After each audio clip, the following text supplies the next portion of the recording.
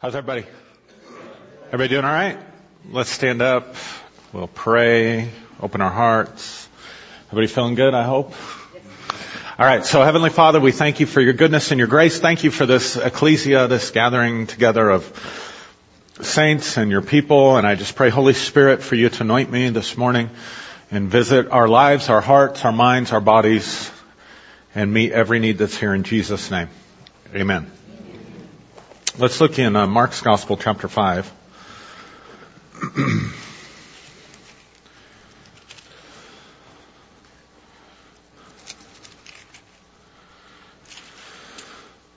Mark's Gospel, chapter 5, verse 21. So it says, "Now when Jesus crossed over again by the boat to the other side, a great multitude gathered to him, and he was by the sea. And behold, one of the rulers of the synagogue came, Jairus by name, and when he saw him, he fell at his feet. He begged him earnestly, saying, 'My little daughter lies at the point of death. Come and lay your hands on her, that she may be healed, and she will live.' So Jesus went with him, and a great multitude followed him and thronged him. Now a certain woman had a flow of blood for 12 years, and had suffered many things from many physicians, and she had spent all that she had and was no better, but rather grew worse. And when she heard about Jesus, she came behind him in the crowd and touched his garment, for she said, 'If I only touch his clothes, I shall be made whole.' Immediately the fountain of her blood was dried up, and she felt in her body that she was healed of her affliction. And Jesus, immediately knowing in himself that power had gone out of him, turned around in the crowd and said, 'Who touched my clothes?' But his disciples said to him, 'You see the multitude thronging you, and you say, "Who touched me?" And he looked around to see her who had done this thing. But the woman, fearing and trembling, knowing what had happened to her, came and fell down before him and told him the whole truth. And he said to her, 'Daughter, your faith has made you well. Go in peace and be healed from your affliction.' And while he was still speaking, some came from the ruler of the synagogue's house and said, 'Your daughter is dead. Why trouble the teacher any further?' And as soon as Jesus heard the word that was spoken, he said to the ruler of the synagogue, 'Do not be afraid, only believe.' And he permitted no one to follow him except Peter, James, and John, the brother of James. And he came to the house of the ruler of the synagogue and saw a tumult and those who wept and wailed loudly. When he came in, he said to them, 'Why make this commotion and weep? The child is not dead, but sleeping.' And they ridiculed him, but then he had put them all outside. He took the father and the mother and the child and those who were with him, and entered where the child was laying. And then he took the child by the hand and said to her, 'Talitha Kumi,' which is translated, 'Little daughter, I say to you, arise.' Immediately the girl arose and walked, and she was 12 years of age, and they were all overcome with amazement."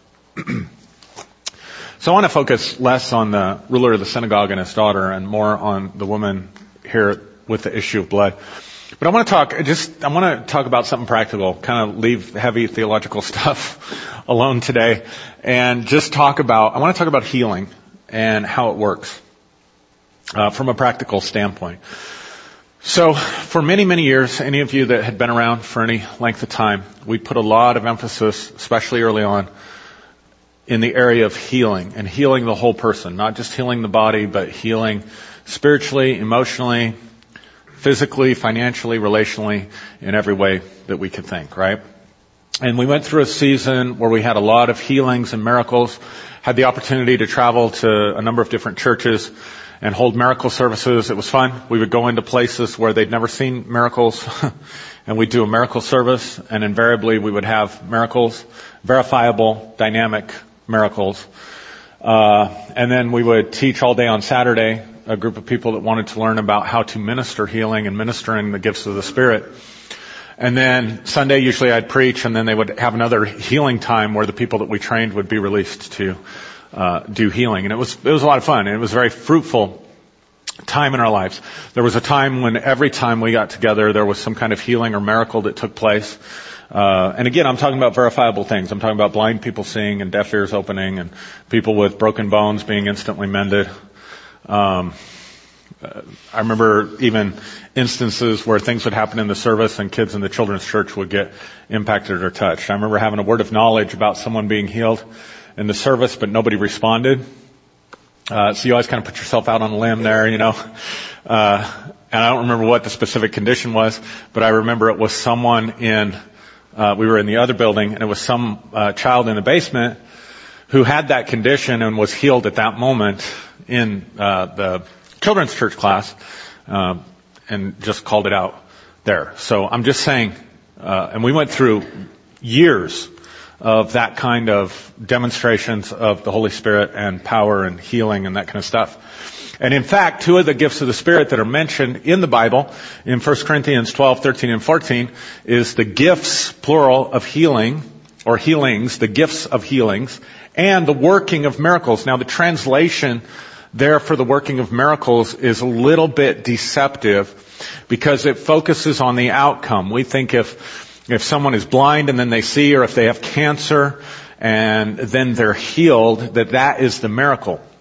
But in the original language, it's actually not miracle, it's power. It's the same word that's used when it says in Acts chapter 1, verse 8, you shall receive power when the Holy Spirit has come upon you. And then the word for working there has to do with energizing or energy. So it's literally working with energy or working with power. So it's not so much focused on the outcome like we think of when we say miracle. It'd be much better translated energy work, probably. That there are some people that have that gift and that ability.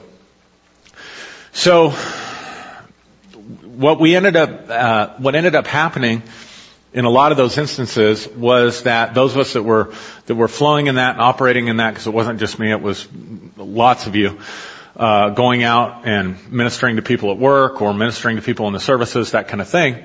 What was happening is we were being servants of the energy of God, right?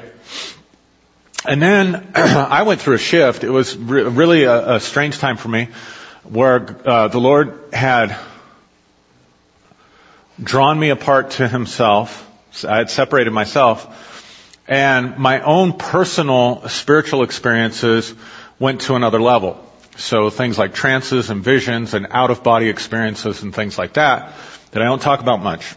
Because I don't want you to elevate me, because those things can be so fantastical, and I don't want you to elevate me and then somehow because of that get a spiritual inferiority complex or something. Because I think honestly, truthfully, I think because of the nature of my calling and the things that God was leading me into, and the fact that I was pretty thick-headed, I had to have some of those more dynamic experiences for the Lord to get my attention. Right? If a whisper works, why shout? So maybe some of you don't have those experiences because you're actually more sensitive and where you need to be, whereas I needed to be redirected in some respects. But the most interesting thing about that time period in my life was that the gifts of the Spirit in the way that I had known them in terms of ministering to the people seemed to dry up. And I was seeking the Lord about that, and there's a passage in Ezekiel, I want to say about chapter 43, where he talks about two levels of priesthood. He talks about the Levitical priesthood, which is in the inner court, because remember the temple's divided into three areas. Holy of Holies, where the presence of God is. The inner court, where the lampstand and the table of showbread is. And then the outer court, where they do all the sacrifices. And so the Levitical priesthood was given to serve the people. But he said there would be another priesthood that was a Zadok, that was from the line of Zadok, the Zadok priesthood, that would not minister to the people. They would go in and stand before the Lord and minister to the Lord. And so I went through this transition where there wasn't as much ministry to the people, but my relationship with God went to a whole different level. So it was really a weird time for me. Because there were times when maybe I felt out of sorts with God and my relationship with God, but I could still move in power. And then there were times that I felt like God was as close as my next breath. And I could see God and touch God and hear God and feel God, but seemingly no power in terms of praying for people. So it was really kind of a strange transition. The other part of the Zadok priesthood was not only would they stand before the Lord and minister to the Lord, but then they would come out of that place and they would begin to teach. And so I began to transition more into a teaching type of ministry away from sort of those more dynamic demonstrations. It'd be nice to have both, but it just hasn't quite come together for me yet like that, right? So I did more teaching. And then I went through another time period, an extended time period. And Jesus says something very interesting when he preaches in Nazareth. He preaches this message about how he's anointed to do all this stuff. And then the people there don't receive his ministry. And he says, surely you will say to me this proverb, physician, heal thyself. Physician, heal thyself. And for months, that phrase was just churning around inside of me and going over and over inside of me. And during that season then, God began to expose more of my shadow self to me. I had to deal with all the junk that was still there that I was like, I can't believe we're going around this mountain again. I'm sure none of you know what I'm talking about, because sure for everybody else, I don't know about but I'm convinced for everybody else it must be one and done. For me, it's like a winding staircase that just keeps descending. Anyway, so that began to come out. That sort of that physician heal thyself. And so I began to look at some of the models of what we would do. We could go into a place, we could do a healing crusade, and people would get all kinds of healing. You could train the healing teams and then leave, and then nothing happens. And I know I have friends that they would do that cyclically.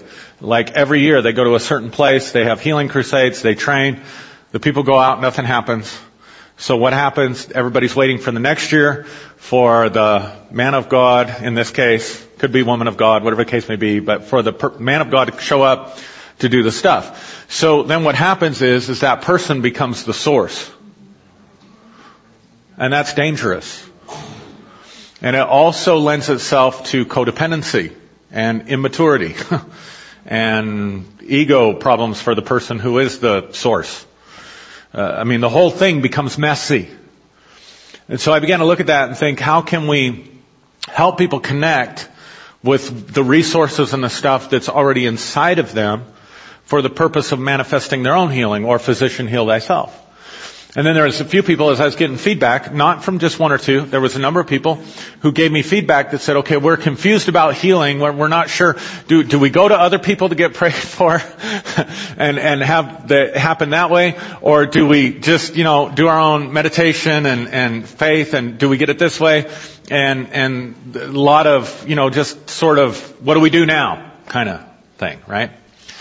So I want to clear some of that up. I want to say, first of all, that we get ourselves stuck in life, not just in this, but in life in general. We get ourselves stuck when we do an either-or frame. When it can be and both. Right? So in some states or voting precincts, if you want to vote in a primary, you have to declare either or.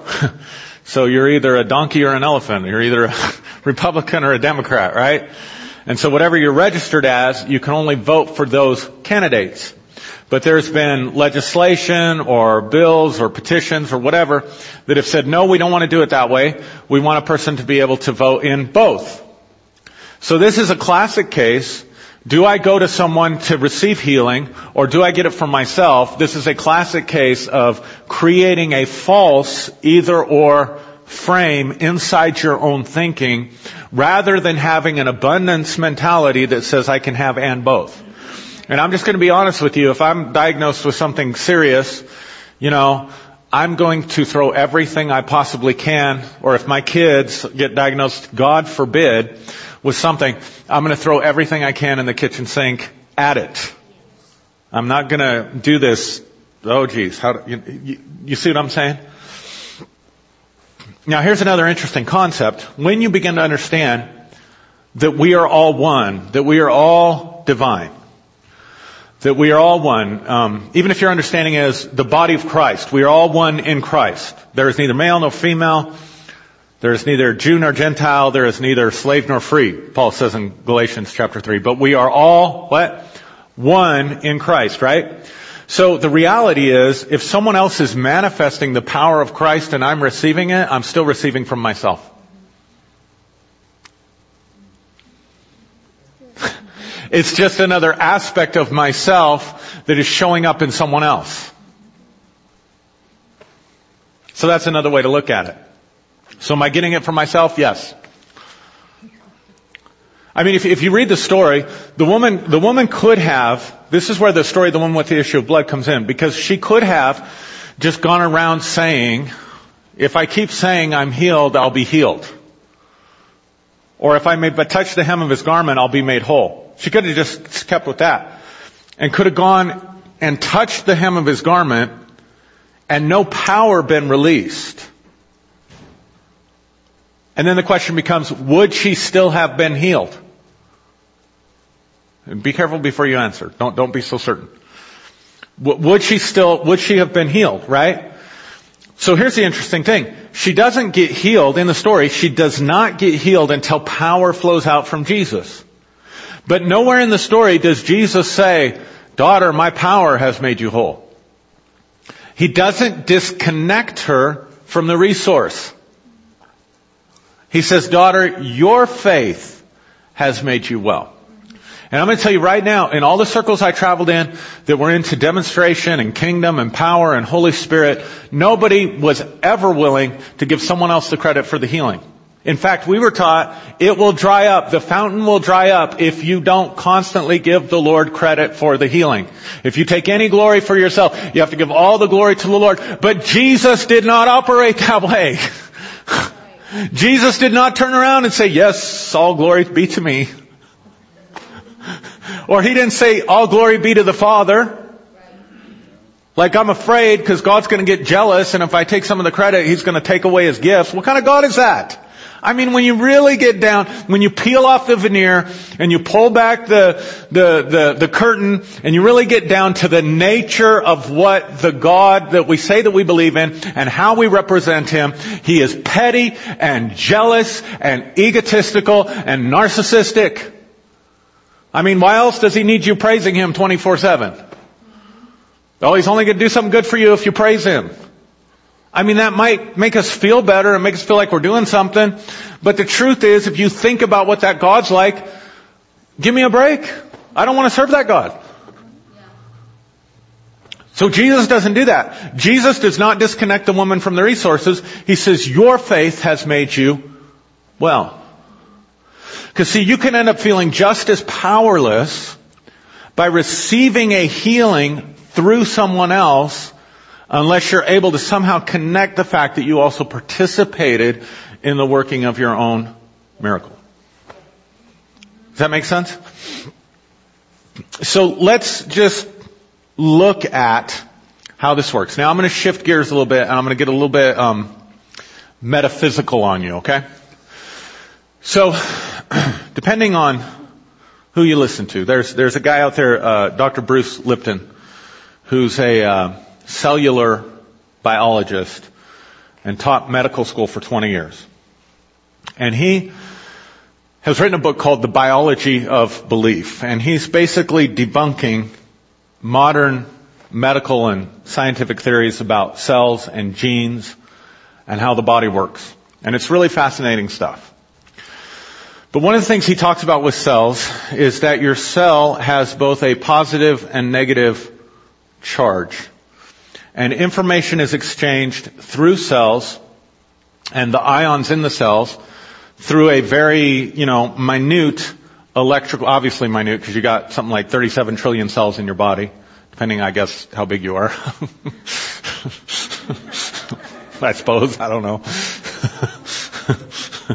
Some of us get so big we might be able to see those cells if they're all the same number, but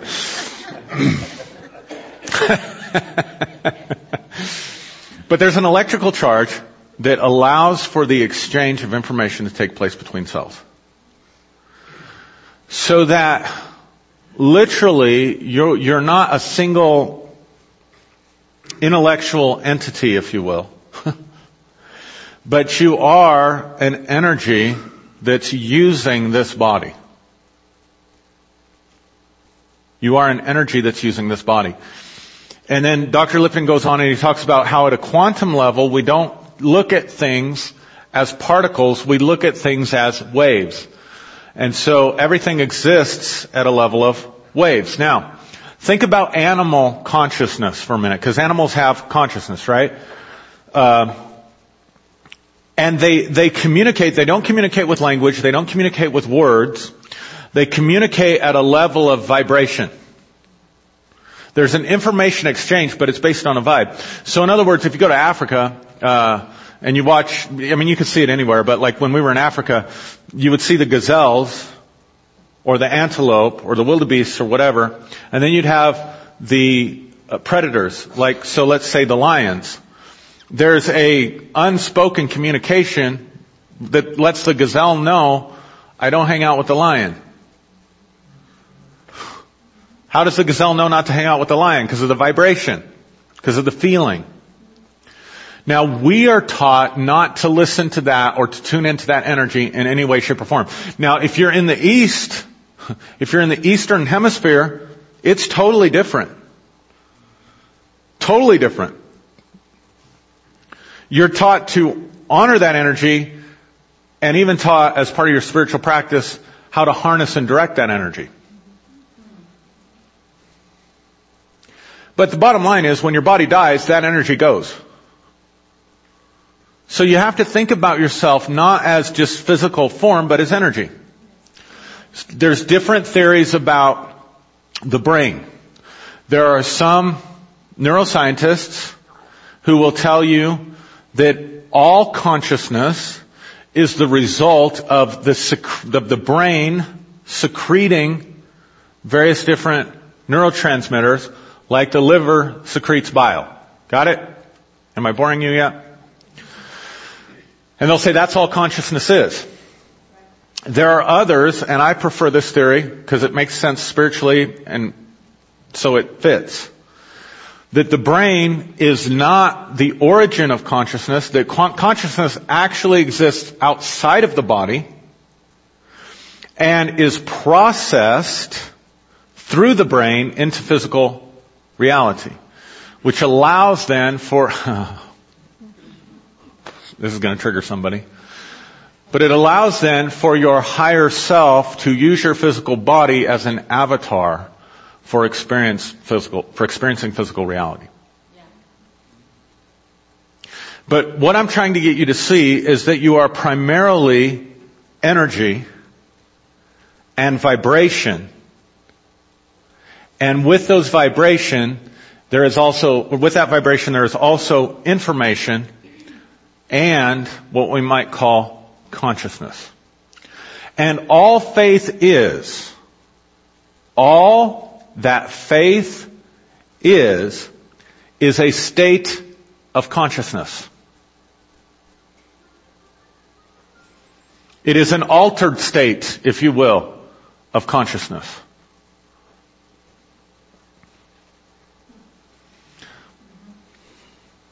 Make sense? So,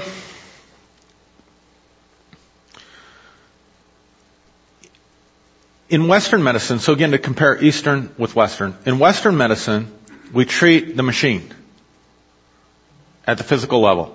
Surgeries, medicine, things like that.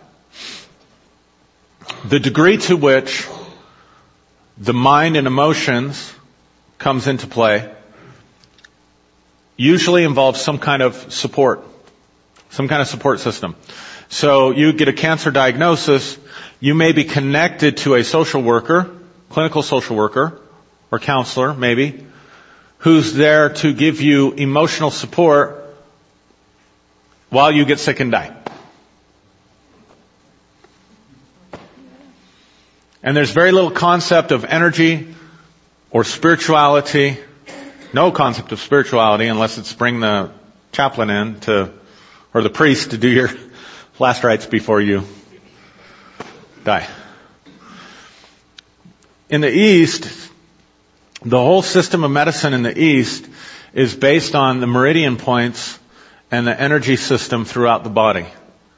Or it's based on the energy centers, which are called the chakras, through the body, and the person is usually treated more holistically. You may not know this, but there is actually in existence a medicineless hospital in China, where people can go, and it's fascinating. I've seen the videos. It's fascinating to watch the videos where a group of trained practitioners get around a person and they're showing you the tumor that the person has in the ultrasound or MRI or whatever radiological instrument they're using to show it. And while they're chanting and concentrating and meditating and laying hands on the person, these are not Christians per se. They're not believers in Jesus. But while they're doing this, you can watch on the imagery the cancer shrink and disappear. And so they can actually go to a medicineless hospital for treatment. And what do they say they're doing? They're accessing their chi. Everybody ever heard of chi? What is chi? Chi is simply that electrical energy that is in your body that they learn to access and harness and direct. Are you breathing? So how does all this apply to us? So let's break it down. Here's my presuppositions. You are a holistic unit. You are a mind-body system.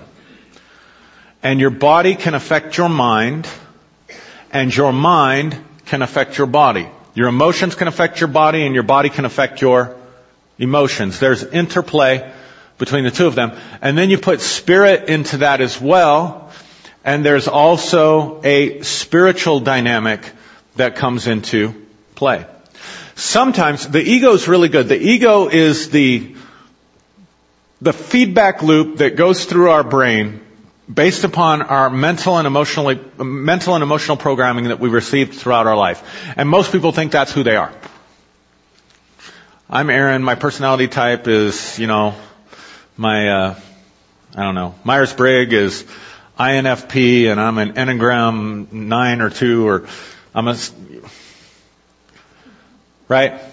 And these are my likes, and these are my dislikes, and this is what I come from, and this is what I do, and this is my name, and this is my family that I'm from, and these are my traumas, and this is what I like to do, and this is what I do for fun. And that's me. That's not you. All that is the byproduct of what's happened to you as a result of coming into this world.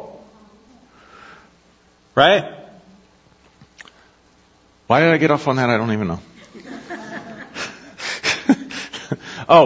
So the ego's very good at tricking you when it comes to God into believing that you don't have any gaps spiritually. In other words, you can say, I know God loves me. I know God's good to me. I know I'm blessed. We do this in church all the time. How are you doing, sister? Oh, I'm blessed. How are you? Oh, I'm blessed. Praise the Lord. God is good. Yes, God is good all the time. We do that stuff, right? And we think it. We believe it. And that's us. And then all of a sudden we get sick and we feel like, where's God? God abandoned me. Like a serious diagnosis. And all of a sudden what happens? That rift that's been hidden between you and God, that rift in consciousness, that little fold of darkness, if you will, all of a sudden gets exposed. Right? So part of the healing process then for you, if you get a horrible diagnosis, you say, I believe in healing. I know what I'll do if I get a diagnosis. I'm going to believe God. I'm going to get my healing until you get your diagnosis, and then you're scared to death. Then you're calling every prayer team on the planet. Right? So if your immediate response is fear and panic, no, you didn't believe God like you thought you did. And so all the sickness is doing is revealing truth to you. It's not changing your situation. It's revealing something inside your own consciousness that you had been hiding from yourself. And we all do it, and you can't not do it. So part of the healing then is the spiritual healing that happens to heal that rift. You cannot get that not necessarily, if somebody's just ministering gifts of the Spirit to you. So sometimes a person has a mountain in their life that they're supposed to move. Sometimes a person has a situation that they're supposed to overcome.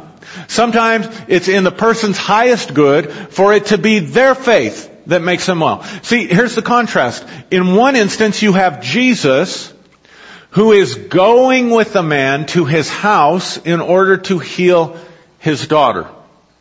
Right? He's relatively disconnected. The guy himself is basically along for the ride. They try to get him off the bus. Say, hey, she's dead. Don't trouble the master anymore. And what does Jesus say? Don't be afraid, only believe. What's he trying to do? Let's see this thing through. Stay on the bus. Got it? But Jesus is more or less the vehicle. Little girl, I say to you, arise. On the other hand, you have a woman who wants to get healed, and Jesus has no choice in the matter. Read the story. It says the multitude is thronging him. What does that mean? That means they're mauling him, they're touching him, they're grasping him. So it wasn't like somebody just brushed up against him and they're like, oh, what was that I felt? No, everybody's thronging him. I mean, it's really brought out in the story. But only one person touched him in such a way that power went out from him. So he didn't serve it to her. He didn't say, here you go. Oh yeah, I decided I wanted you to have this. No, she went up and took it from him. She grabbed it away from him. Right? Now here's the thing. According to the scriptures, this woman could not be in a crowd. Because I'm sorry, this is just the way it was. I remember my mom used to have this series of books or whatever. And the title of the book was The Red Tent. Anybody seen that book or read it? It was called The Red Tent, and it was about this community of women that when they would go on their monthly cycle would have to go to the red tent because they couldn't be around the men or part of the community.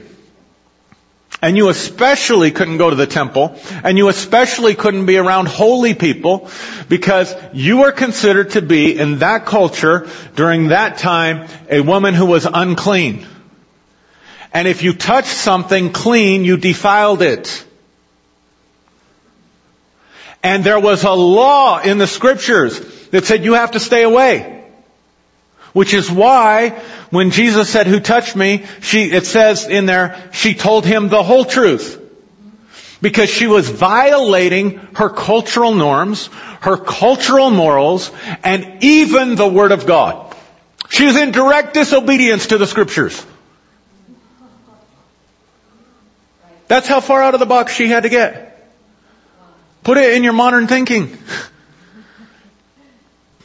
So she goes through this process. She hears about Jesus. She gets an idea in her head that she doesn't have to stay stuck in her situation, in her cycle, replicating the same pattern of disease and sickness over and over and over again.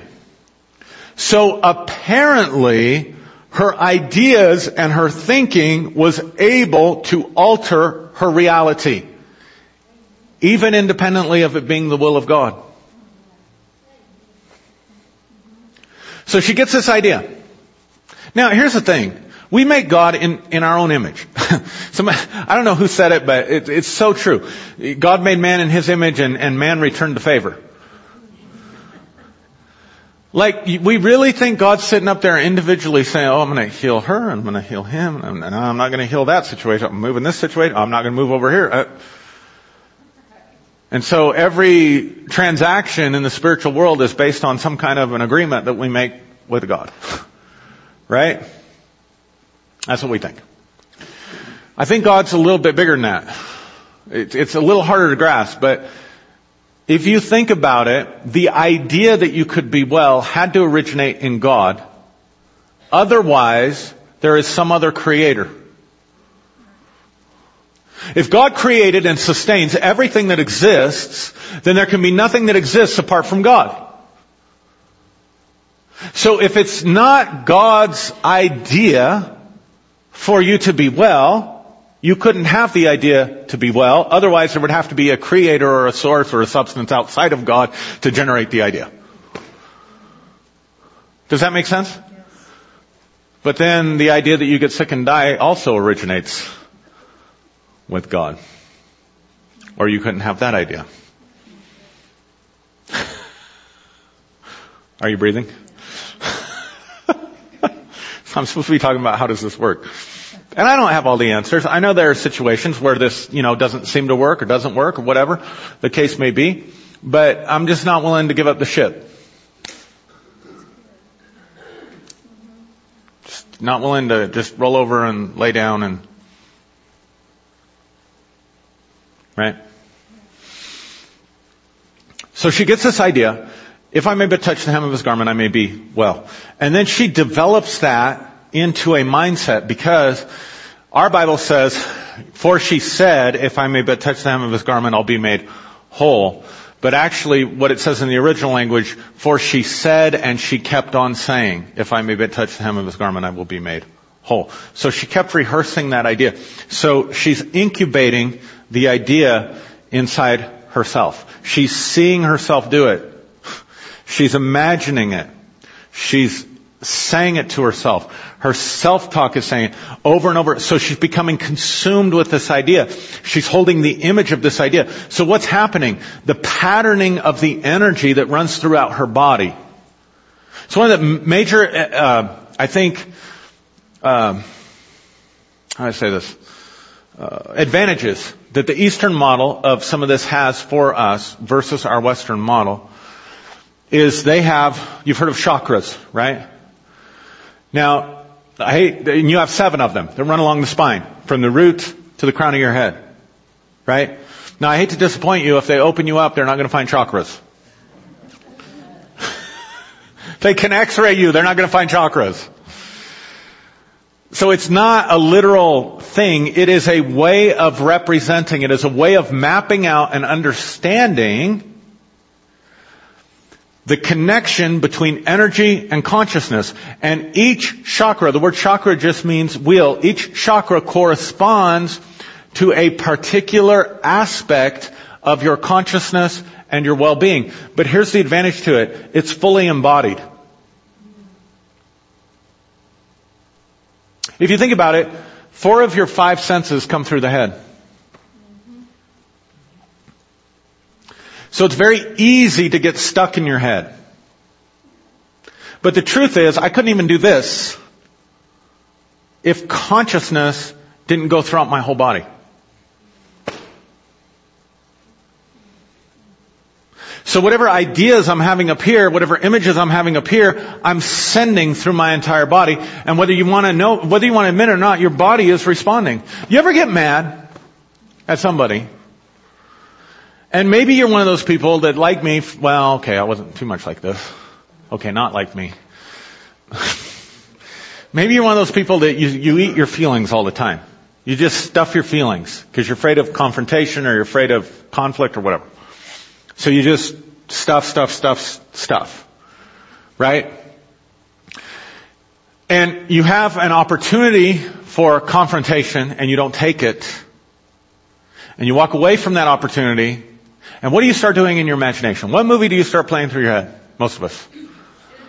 How I would have handled it, what I should have said, what I'll say the next time I see him. And how many of you ever get so worked up in that imagination that if you pay very close attention, you can feel the adrenaline rushing through your body? Anybody ever experience that? So guess what? Your body is chemically responding to the image that you're sending throughout your system. You're sending, that thing has no physical existence. None. They can't cut you open and see the movie. Oh, let's pull out the movie. Let's see what Mike tells, Let's see what Alicia tells Mike, You get it? You can't pull that out. It has no physical existence whatsoever. It has no matter whatsoever. It's not scientifically observable in any way, shape, or form, but you're observing it. And it is impacting your system. Right? So,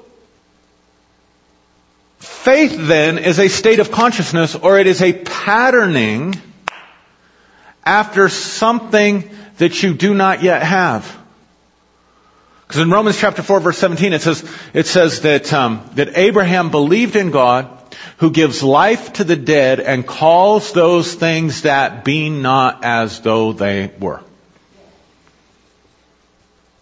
So faith then is able to look at something that is not and create it in the mental realm. Create it in the realm of the imagination. Create it in the realm of ideas. And pattern it. And then Paul says this, we walk by faith and not by sight. We behold those things that are not seen over and against those things that are seen. So I have two sets of information going on at the same time. I have the set of information that my physical body is telling me that I'm sick. I have the symptomology that's going on. I have the doctor's report, maybe the doctor's voice. I've got the treatments, whatever that I'm going through. I have this evidence out here. I have to create the evidence of what I want in my consciousness. I have to pattern it. I have to see it. I have to feel it. I have to hear it. I have to think it. But I'm creating that form, that schematic, completely in the mental realm. There's people that say, we got so confused with faith when people would teach us faith. We're not talking about mind over matter. Yeah, actually we are. This isn't mental power, brother. This is spiritual power. No, actually it's got to process through the mental realm or it doesn't get out. This isn't the power of positive thinking. This is something, no, actually it is. Let's just call it what it is. Let's just make it simple for people. You don't like what you have, sit and think and meditate and dream about and run through the theater of your imagination. Play that movie over and over again. Just like you play that movie, those of you that stuff your stuff. If you're like me, you actually say those things and then you walk away later and think, oh my God, I can't believe I said that. I feel so terrible. Oh my God. So neither one's better than the other. And then I'm sick to my stomach. Oh, I feel so guilty. Oh, I just don't want to see him again. Oh, how could I be so stupid? Why did I lose my temper again? I know there's probably nobody in here like that.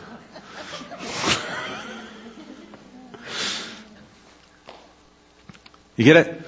But what are you doing? You're creating a reality in the theater of your imagination. I should have said this. I could have said that. I should have done this. Next time I'll do this. So you do the same thing. What do you want? You start creating it. You start building it. You start seeing it. You start hearing it. You create an alternate version of reality. That's what that woman's doing. If I may but touch the hem of his garment, I will be made whole. Right?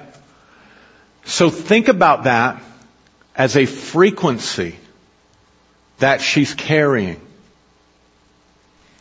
And part of why Jesus came, Acts 10:38, the message that was sent, Peter's preaching, he says the message that was sent starting in Galilee and went throughout all the land of Israel, how God anointed Jesus of Nazareth with the Holy Spirit and power, who went about doing good and healing all who were oppressed of the devil. So you got to understand that Jesus is carrying a frequency of healing. He didn't have to decide because it had already been decided. He was already carrying that frequency.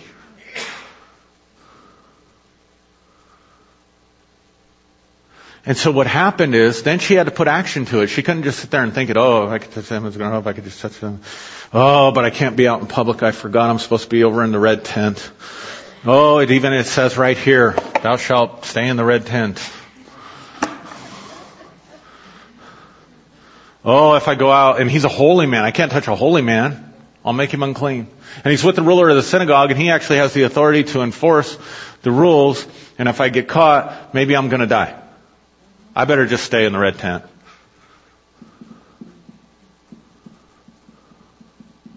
She had to take action. She had to move. She had to do something in her life that was taking action, that was moving away from the problem and towards the miracle. See, if you just create an alternate reality and inhabit it, that's just fantasy. That's just fantasy. If you cannot connect it to an action, it will never happen. It's just the truth. If you want to write a book, if you don't start writing, you'll never write a book. If you want to make more money and you don't think of different ways to generate more income and take action on those ways, you're never going to make more money. If you want to build wealth, but you never actually invest, you're not going to build wealth. If you want to have different friendships, but you never actually do something to get outside the circle of your own friends, you're never going to build different friendships. Nothing changes till you take action. So that's the difference between pursuit of a genuine purpose and just living in fantasy land. And it can feel so real that you can think if you've talked about it, you feel like you already did it. If you imagine it, it's already happened. And you're content with that feeling because you've created it so realistically in your mind, you're just content to inhabit there. That's not faith. She had to get out, she had to do something. She had to act in accordance, not with, now watch this, it's so powerful. If she stays in the red tent, she's acting in accordance with this set of information over here, that she has an issue of blood and she's tried everything and she's not gotten any better and she's just gotten worse. If she gets out of there and begins to press towards Jesus when he comes to her town, she's acting on this set of information that she created inside herself. If I may but touch the hem of his garment, I shall be made whole. She's got two witnesses, two sets of information, two different schematics, two different possible futures. And the truth is, no matter how hard she believed it, no matter how hard she prayed for it, no matter how badly she wanted it, it was taking action that made the difference. If she had not taken action, she would have stayed sick. So she had to take action, that corresponded with the consciousness of faith that she had built up inside of her. Make sense? So then she gets to Jesus, who's already carrying the frequency of healing and health. So that when she touches him, the frequency that she built in her consciousness and the frequency that he had in his consciousness met, and power was released. To change, watch this, the electrical patterning within her own cellular structure, so that she might be healed. The working of miracles. So the truth is, and I can tell you this from experience and talking to people who've done crusades. I've talked to people who've done huge crusades. I've done small healing meetings. I've done it in larger meetings, venues as well. Anywhere from 12, 15 people to 10 or 12,000 people. I've talked to people who've held crusades, sat down to dinner with them, 50, 60, 100,000. And here's what they all have in common. If you can generate a corporate faith in that gathering, you create an atmosphere, you create a frequency through which healings and miracles can get out of the realm of possibility and intellect and into the realm of reality. That's all that's going on. And so what do? They stand up and they talk about God wants to heal you. God wants to touch you. And then most of them, if they're good at it, they start telling testimonies. I knew this person had cancer, was healed. I knew this person was blind and was healed. I knew this person that had problems was healed. This person over here was healed. And then what they do, invariably, I'm just telling you, this is how it works. It's what we did when we were having miracles. Okay, who's feeling, I'm going to pray right now, and who's feeling the power of God going through them? Raise your hand. Okay, now I want you to come testify. And what do? They come up with the testimony lines. And what happens is they're testifying, you're getting physical, tangible evidence of the reality of divine healing, and it's shifting something inside your consciousness until pretty soon, if they can get it, maybe I can get it. And then, once one or two or three people testify, then more stuff starts happening. I told you a story. How many of you know of T.L. Osborne? So T.L. had a son who was doing crusades in Africa. And I have a friend, I won't say who it is, but I have a friend who was wanting to do crusades himself and is doing them quite effectively in Africa now, especially. And he talked to T.L. Osborne's son, and he got to watch him. This kid was mentored by Reinhard Bonnke. eventually. So he's watching how he's doing this. I've told you this story before. I get a little messed up because it's been about 6 or 7 years since I heard the story. But the evangelist stands up and says, there's somebody here that's deaf. Now, why you would start with a deaf person is beyond me because they can't hear you. But somebody here who's deaf and God is opening your ears. Where's that person? In this big crusade. But here's how they advertise it. Let me back up. Here's how they advertise it. Come and see miracles. The blind will see, the lame will walk, the deaf will hear. God on TV and God on radio in Africa. Come and see miracles. The blind will see, the deaf will hear, the lame will walk. And my friend is like observing this and he's like, how can he say that? How can he make such bold declarations? And then he stood up and he gave like 15 minutes of testimony or word or something. They said, okay, there's a deaf person here and you're going to be healed. Where are you? And nobody's moving. And a minute goes by. 2 minutes go by. 3 minutes go by. And my friend said he's starting to sweat like, oh man, this guy, here he is, this internationally well-known son of this famous, world famous evangelist that maybe led more people to the Lord than, they estimate that T.L. Osborne led more people to Jesus than Billy Graham. He just did it overseas, so you didn't know about him. And, he's like, here he's doing this. How can he do this? I mean, he's falling flat on his face. And then pretty soon there's a man who jumps up and comes running to the front and he's got crutches and he throws his crutches down. He says, God's healed me. And I remember my friend telling me the story. He said, I've watched the whole testimony line, not a single person the whole night. And then all of a sudden, all these miracles, blind eyes, cancers, tumors, whatever, shrinking, people getting out of wheelchairs, all this stuff. He said, and then all the testimonies that were given that night, not one single deaf person said they were healed. So then he followed the same pattern. He just got out there and did his crusade. And he'd never seen a miracle. Come, see blind eyes open. Come watch the lame walk. Come watch he's got coconuts. Sorry. I'm so sorry. That just slipped out. Think about it. That's bold. Right? So he's putting that out there. So he stands up and he says, if you're lame, you're going to walk. Actually, I think he followed the same pattern because the evangelist told him later he'd always start with the same miracle. He'd just start declaring it and speaking it. So let's say my friend got up there and said, somebody here lame, you're going to walk. Nothing's happening. There's somebody here, you're lame, you're going to walk. Nothing's happening. Started getting nervous. Palms are sweating. Don't ever, the Sure commercial or whatever, don't ever let them see you sweat, right? Right? Looking good on the outside, but this is not going good. Maybe I don't have the goods. Right? And what happens? Lame are going to walk. What happens? Somebody comes running up, their deaf ears popped open. All kinds of testimonies that night. Not a single lame person walked. Right? You get it? But do you see what's happening?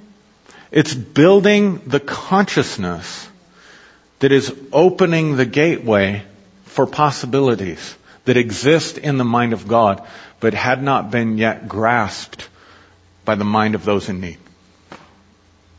Right? So you got one person showing up who's carrying the frequency of, I'm going to do the healing crusade. And you got somebody else showing up who's carrying the frequency of, maybe I can be healed. And so here's the truth. Even people who come in and get healed and they think they have no faith, it's not true. It's not true. They had enough faith to come to the meeting. They had enough faith to come forward. They had enough faith to receive prayer. Or maybe just somewhere inside of them they had faith, but consciously their ego had convinced them that they did not. But the point is, at some place, the two frequencies match. Now here's the thing. You don't have to have a match with someone else in order to get your own healing. You can get it for yourself. You can. Now, if you can find environments and places and match those frequencies, then great. But if not, don't worry about it. You can get it on your own. Right? What you cannot do is do that work for someone else. You cannot, just because you want it, will it so badly onto someone else. But you can carry the frequency of I'm here to heal all who are ready to receive it. And you got to make sure that you don't turn good news into bad news. You got to make sure it's like healing is available, healing is there. You can do something about your situation. You're not a victim of your diagnosis. You're not a victim of the limitations of Western medicine or the limitations of your body. You can change your reality by changing your consciousness and anchoring it and keeping it and persevering with it and acting on it. Right? But don't ever turn it into bad news. Well, I guess you just didn't quite do it right. You just didn't get it all figured out. And if you'd have done this different, then maybe you'd have got it, or maybe you're not getting it because you don't have faith. Just don't do that. And then when it comes to being a servant who ministers healing, you make yourself available and receptive to the presence and the power of God. And then you can become a vehicle through whom the presence and the power of God flows in order to bring healing. When we would teach healing teams, we always said, don't focus on the healing. Don't focus on ministering the outcome or the healing. Focus on ministering the power, which is why it's so important to change that word in your mind from the working of miracles to the working with power. Because I can't guarantee you the outcome of the miracle, but I can guarantee you that I know how to surrender and let the power of God flow through me. And if the power of God flows through me, guess what? When the healer shows up, people get healed. Now, maybe it's not where you think they need it in that moment.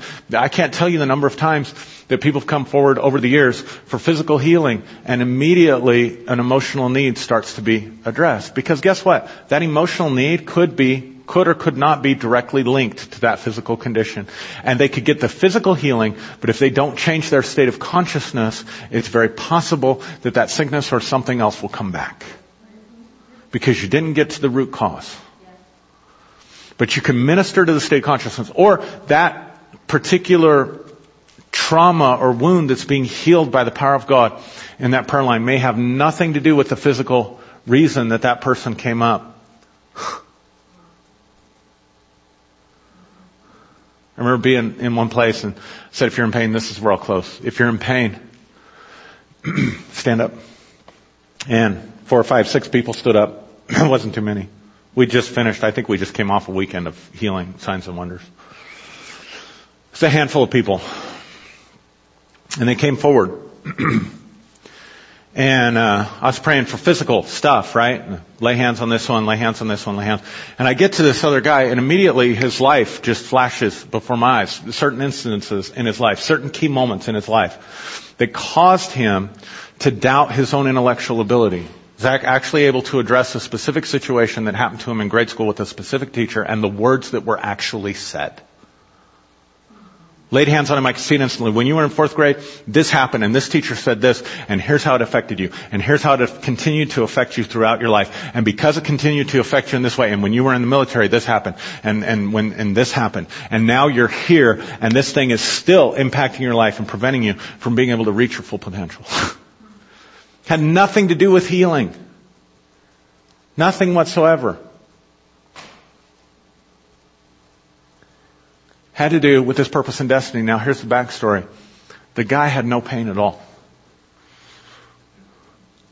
None. He was sitting there and I said, if you're hurting, stand up. And he said he just felt a prompting from what he recognized as a spirit, but you might just recognize it as a hunch or an intuition. Said, you need to stand up. And he's sitting there arguing with the spirit. I don't have any pain. No, you need to stand up. But I feel fine. You need to stand up. Stood up.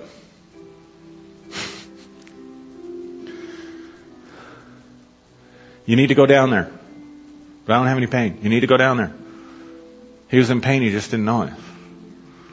Consciously. And it wasn't physical pain. It was emotional pain. But see, the frequency in his life and his consciousness was matching the frequency because it's the same frequency. Because if we're divine, if Christ is in all of us and all is Christ, then all is one, then really You're an aspect of me and I'm an aspect of you. Which is why whatever I do to you, I do to myself. Which is why I should do unto others as I would have them do unto me. It's like the law of karma. If I do it to you, it's going to come back to me. It's just an energetic wave, spiritual principle. Right?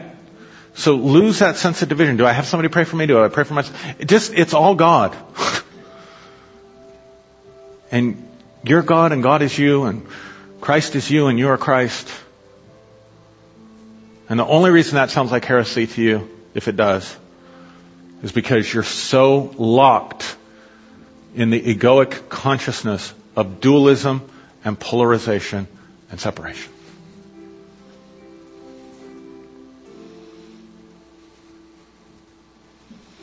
Let's close our eyes. Holy Spirit, I did my very best today to deliver what you put in my heart. I pray that it has power and impact beyond this time and space moment in the hearts and lives of these people and everyone who watches and everyone who listens. I pray that Christ impulse inside of us will become stronger and more powerful and more dynamic in its working in all of our lives.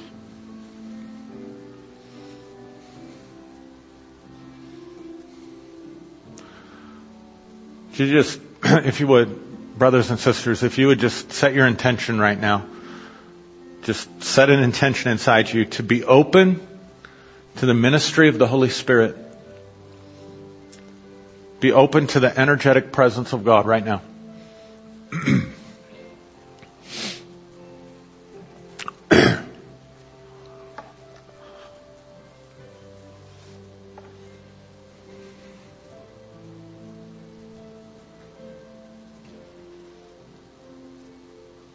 Some of you in this room, some of you listening, some of you watching, you're called to be healers. You carry that aspect of the divine Christ frequency, how God anointed Jesus of Nazareth with the Holy Spirit and power. Went about doing good and healing all who were oppressed of the devil. What are you going to do with that? What are you going to do with that impulse, with that calling? You're going to stay frightened? Stay in your same old patterns? Or are you going to break out so that you can be a vessel of healing to the world around you, so that you can become? See, Jesus became a healing presence. If that calling's in your life, all you have to do is cultivate the idea, the belief, the imagination, and the outcome to become a healing presence. What are you going to do with that?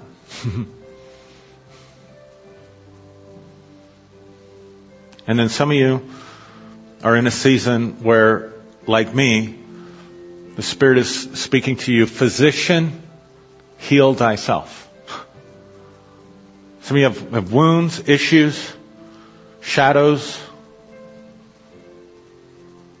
situations that have gone on too long, that you've been refusing to address, that you've been refusing to look at. And just like that woman with the issue of blood, because the life of the soul is in the blood, you feel the life of your soul just draining out of you. And maybe you've tried stuff in the past. Maybe you've tried physicians and doctors and self-help programs and whatever, and you feel like nothing worked, but you're only worse. And God's touching your heart today and saying, physician, heal thyself. He's looking at you like the man that laid by the pool of Bethesda. Are you willing to be made whole? Then take up your mat and walk. It's time to address it. It's time to do something, not think about it. It's time to take action and do something to actually address it and actually improve the quality of your life, coming from a source of empowerment from within, not waiting to be rescued, not blaming someone else for your situation, but from the power you have inside of you, getting up and doing something about your situation to change it.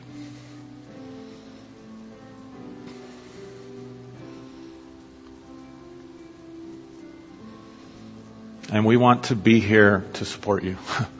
And even if you don't have any physical support, even if you don't have a single natural person in your life that you feel like will support you in the change that you want to make, I'm going to tell you right now, just like I said last week, you came here with a spiritual team.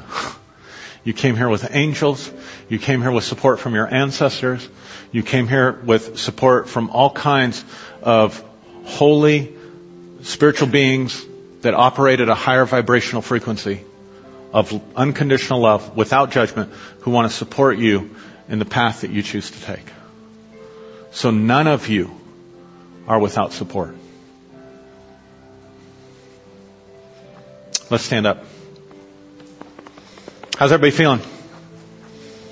Take a deep breath. Just take a really deep breath and then just exhale. Just do that 3 times. Another really deep breath. Just exhale. One more time. Let me say this last thing, because I forgot to say it, and I really felt impressed this morning that I needed to. I forgot to say this. You cannot force healing or anything miraculous to happen. You can only allow it to happen. When you're trying to force it to happen, when you're trying to make it happen, you're actually in resistance. And that's actually what's blocking. So there's this place of you're doing something, but you're doing it from a place of ease and grace and surrender and relaxation that allows something to manifest in your life. It does not make something manifest in your life. It's a very important key distinction. The energy of it's very different. When you're trying to force something and make something happen, has a very different quality of energy and feeling than when you're just allowing something to happen and come into your life. And you've got to learn to know the difference. And you've got to stay on the side of allowing and stay out of the side of forcing. Got it? Lift your hands, if you would, with me for just a minute. Thank you, Lord. Bless your people. Let your healing graces and your healing gifts be stirred up and activated and flow through your community of people. Let it flow to your people. Let pain leave bodies right now, Lord. Let pain leave hearts and lives and relationships. Let the power of your unconditional love and the frequencies of your grace surround your people. Come upon them and overtake them. Work within them, without them, and around them. In the blessed name of Jesus Christ, we ask. And if you can agree with that, saints, say with me, amen. God bless you. Have a great day.